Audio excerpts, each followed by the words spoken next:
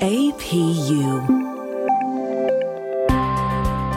American Public University is proud to present Leading Forward.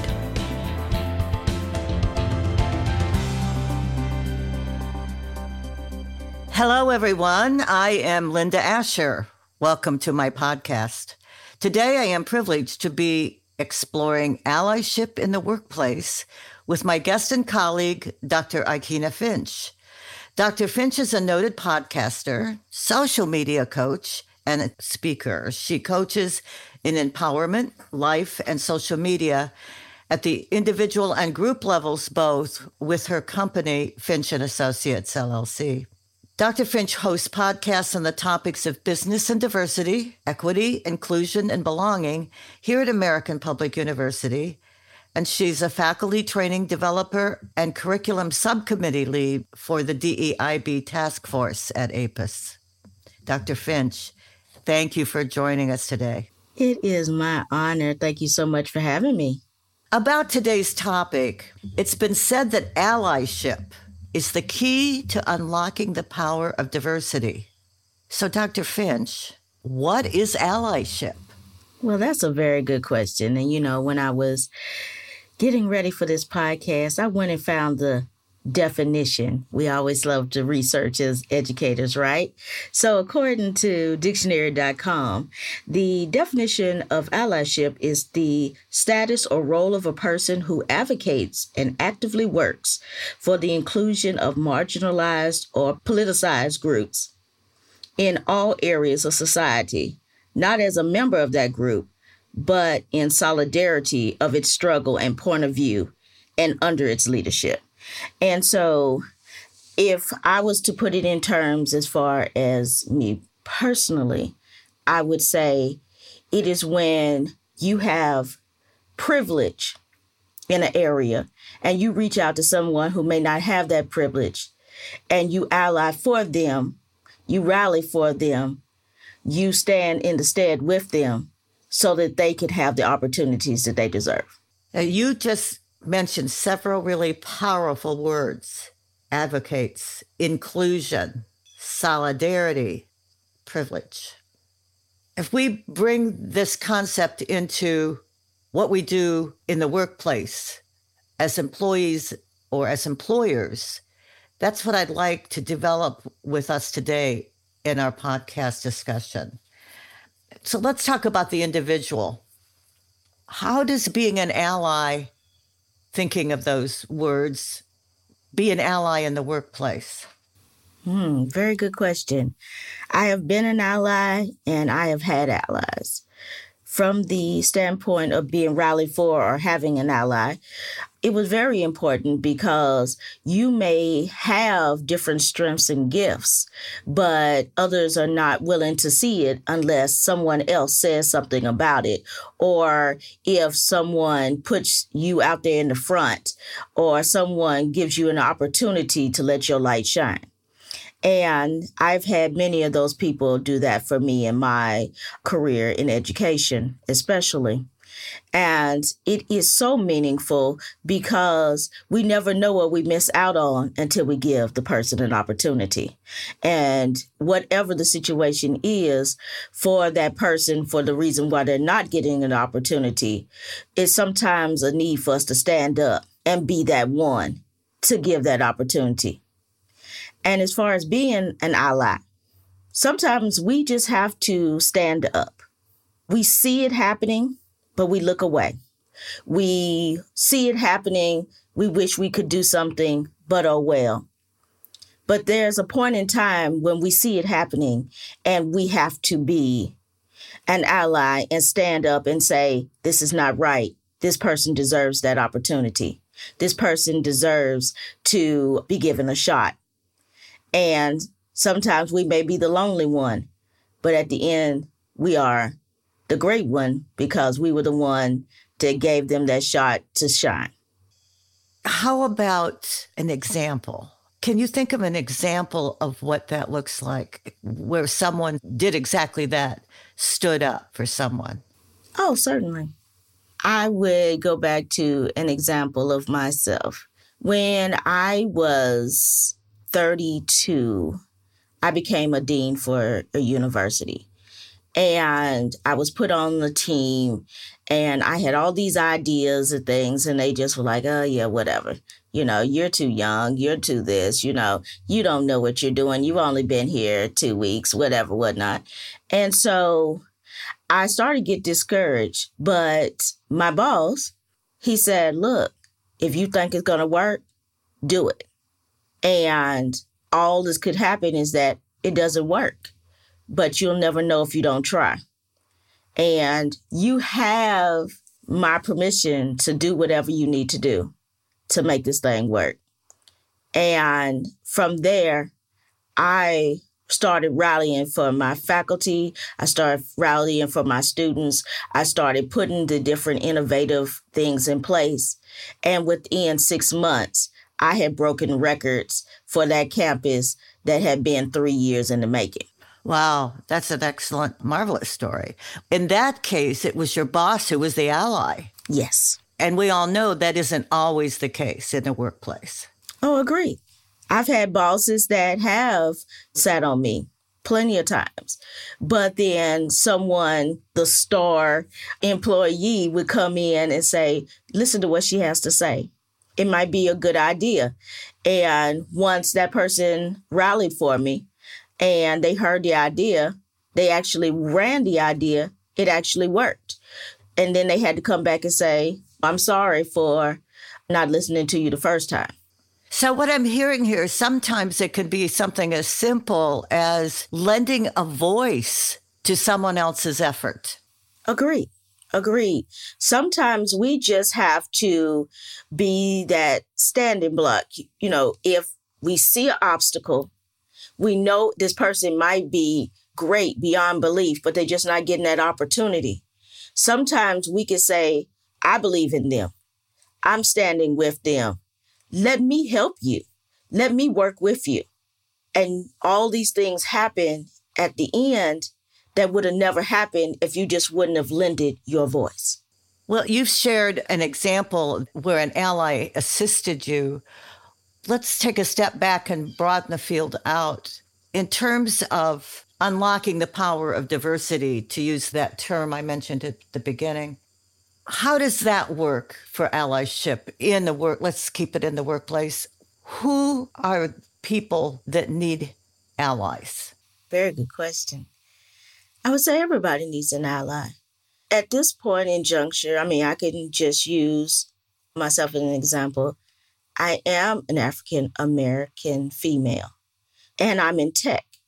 I have a technical background, so I am definitely the minority in that situation. And there's been plenty of times when I needed an ally. I needed an ally from the female standpoint because there's not a lot. I needed an ally from the African-American standpoint because it may not have been a lot. Now, I am not LGBT or what have you, but I've had friends who have been in that same situation, in that same arena that needed allies as well. We also have ageism. Sometimes employers try to start cutting you off once you get a certain age. Industry start cutting you off at a certain age. And you need an ally to say, hey, this person is brilliant. Just because they're a certain age doesn't discount their knowledge and their experience. Culture. Sometimes they don't understand your culture, and so they'll try to block you. Been there, done that. But at the end of the day, just because I am a certain culture doesn't mean that I'm not brilliant. Doesn't mean that I don't have nothing to say. Doesn't mean that I don't have anything to contribute. Diversity is so important because you never know. When you're thinking in one mindset, having different minds, diverse minds will really bring people to the forefront, different ideas to the forefront, different movements to the forefront. We should never discount diversity because we never know what we're going to miss when we sit up there and put a block on greatness. Or how to solve problems. And you touched on a very important point because I actually hear people say occasionally, it only needs to be said once to annoy me, I must confess, why do we need diversity? Why does it matter? And you just spoke to that very well. We forget that diversity built this country. It didn't get where it is because of only one mindset. So diversity matters. And I like what you just said about we cut off opportunities, we cut off solutions by not recognizing it and promoting it. So let's go back to being an individual in the workplace. A person can be going to work and embrace the idea of being an ally, but we all know that embracing an idea and putting it into action are not necessarily both easy. So how do I be an ally? I mean, I can't go around and ask people, well, I could, but I would advise it. Do you need an ally? Dr. Finch, do you need an ally today? That seems kind of off-putting. And many people may not even think about needing an ally. So how do we put this wonderful concept into action? Once again, a marvelous question. In my history, being an ally and having allies, it happened naturally. You watch the situation unfold, you see the gap, and you close the gap. Now, is it easy all the time? Absolutely not. Sometimes you can get ridiculed or different pressures for standing up and using your voice. And sometimes you don't want to feel that way. Sometimes you don't want to go through it. So we sit. Does that happen? Absolutely. But then there's sometimes when there's that strong tug where you feel that regardless of what they're getting ready to put you through, you know that it's the right thing. And you will stand up for the right thing because, sometimes you just get tired of watching the wrong thing. Sometimes you get tired of being part of the wrong thing. So how do you become an ally? By standing up and using the voice. And sometimes it's not you talking. Sometimes it's a letter. Sometimes it's just giving somebody credit where their credit is due on a paper. Sometimes it's saying, well, actually, that wasn't my idea. It was her idea. Actually, it wasn't my idea. It was his idea. Simple things like that make you an ally. A lot of times people think it's this big grand gesture. Not all the time. Right, exactly. Sometimes it's the small things, giving the credit, moving somebody, promoting the person that should be promoted, regardless of how others feel. Things like that. It doesn't have to be grand all the time. Sometimes even the small things are impactful and will make a difference in someone's life for the better. It just occurred to me, too, that the kinds of things you're mentioning would work well in team building. And a lot of workplaces are doing more with teams approach. A team leader or a supervisor with all best intentions can have a tendency to choose a particular person to lead a project or to do what's perceived to be the best aspect of a project, either because the person could be a friend of the leader, it could be somebody who usually does the work all the time, or it's just someone that the leader is more comfortable with, to the disadvantage of, again, unconscious bias maybe, to a minority on the team or just someone who is undervalued on the team for whatever reason. Let's not even put a label on it. The person who is being singled out to do the better thing could simply say, hey, I think so-and-so over here would be really perfect to do this particular project, which gives then that person an opportunity to shine. Isn't that an example of being an ally? Yes, ma'am, it is. Yes, ma'am. It's a lot of times when we think that, oh, that was just something that I would do. That's just the right thing. And people are like so shocked that you would do this. And people need to realize that sometimes they don't give themselves enough credit. They're like, oh, I don't do anything. And, it was just the right thing. But no, you were an ally. You did help that person out. you did show that you see them. Many people that are minority, it's a big thing to be seen. When you're the majority, you see yourself all the time. You see examples of yourself all the time. And as a minority, I know what it's like to be the first. I know what it's like to be the only. And it makes a big difference when someone who is in the majority is an ally. It makes a big difference. And I applaud each and every person who is an ally on a daily basis, whether they know it or not, because you saw that person. You saw them for who they were and not what you see on the outside, but you saw them for the person they were. You saw them for their skill set. You saw them for what they could do. And that's always an amazing trait in allyship. And it works out so well with just even what is seemingly taken by itself, a small gesture. But it's not a small gesture because what you have just explained, it's a human interaction. Being seen and being included is fundamentally huge, I think. And I agree. Hey, everyone, it's time for us to take a break. Don't go away. At American Public University, we believe higher education is not one size fits all. That's why we offer 200 modern programs that build on your knowledge and fit your schedule. Because we believe universities should adapt to the needs of students, not the other way around. American Public University, within reach, without limits. Online classes start every month. Learn more at AmericanPublicU.com. And we're back. I'm Linda Asher, speaking with Dr. Ikena Finch about allyship in the workplace. Dr. Finch, we've been speaking about allyship and being allies from an individual focus. I'd like to turn to a more employer view of promoting allyship. And I know you do a lot of consulting and work with groups. So how do you recommend, whether it's training or other ways of group help to promote allyship, what are your recommendations for an employer to help people be better allies in their workplace? Great question. So when I'm thinking about being an ally from an employer perspective, because I have been on the employer side as well, first thing we should do is look and make sure that we have an inclusive community.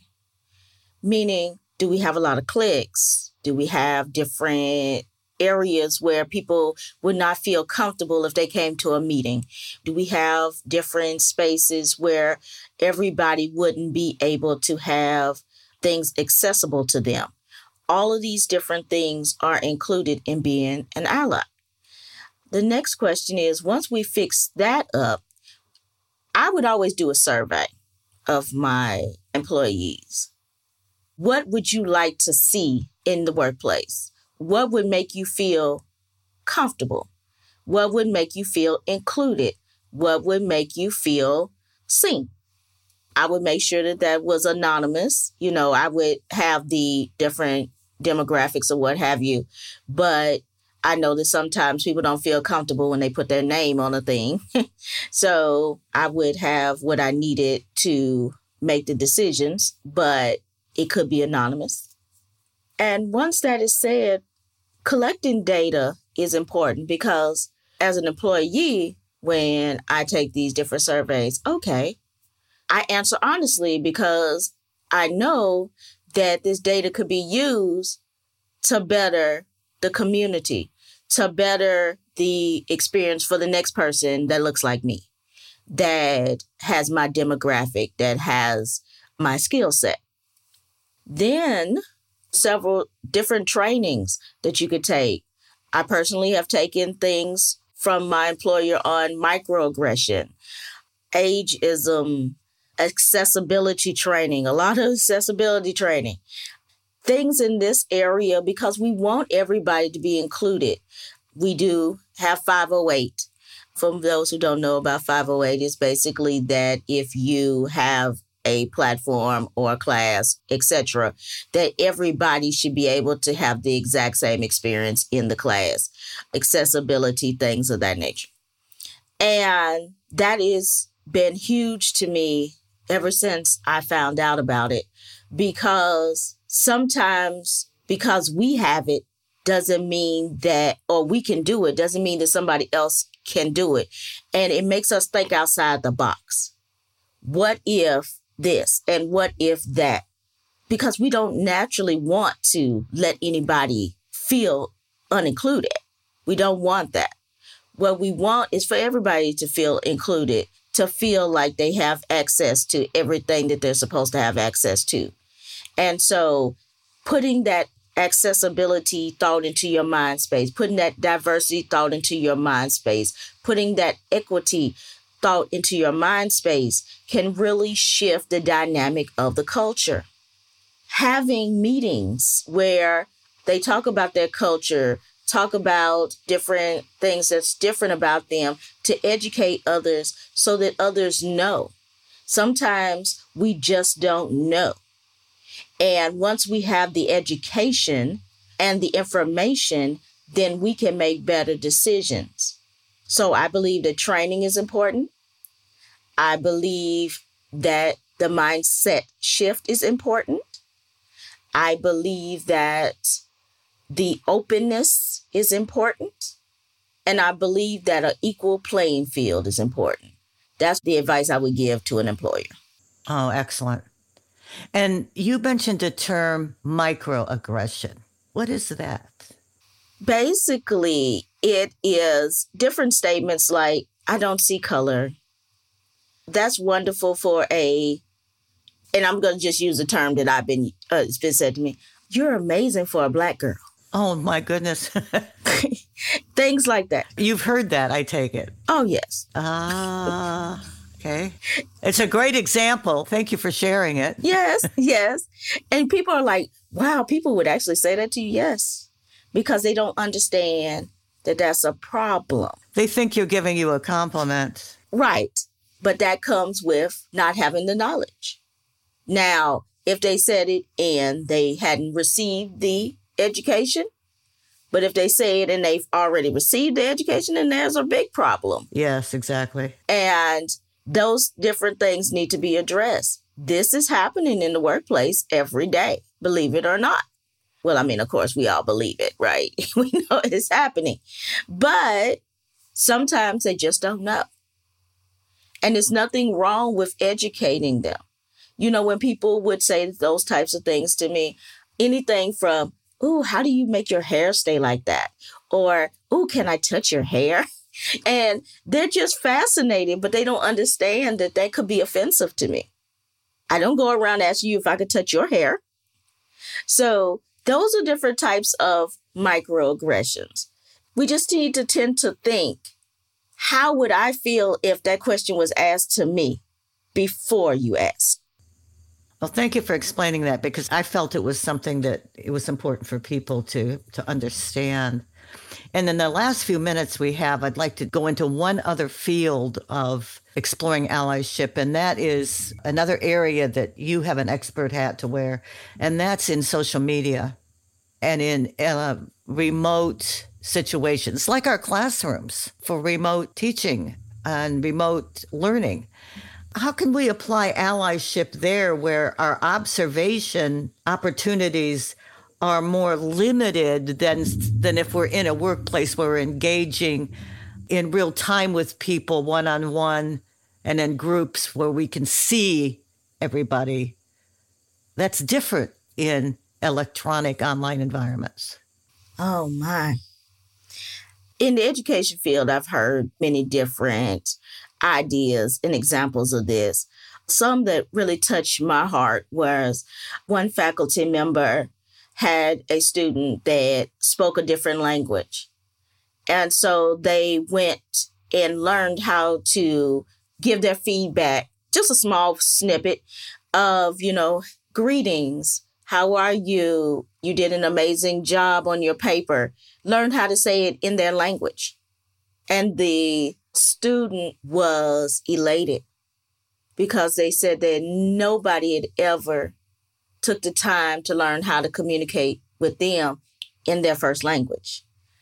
Another one was a faculty member had a non-binary student, and the students were picking on them.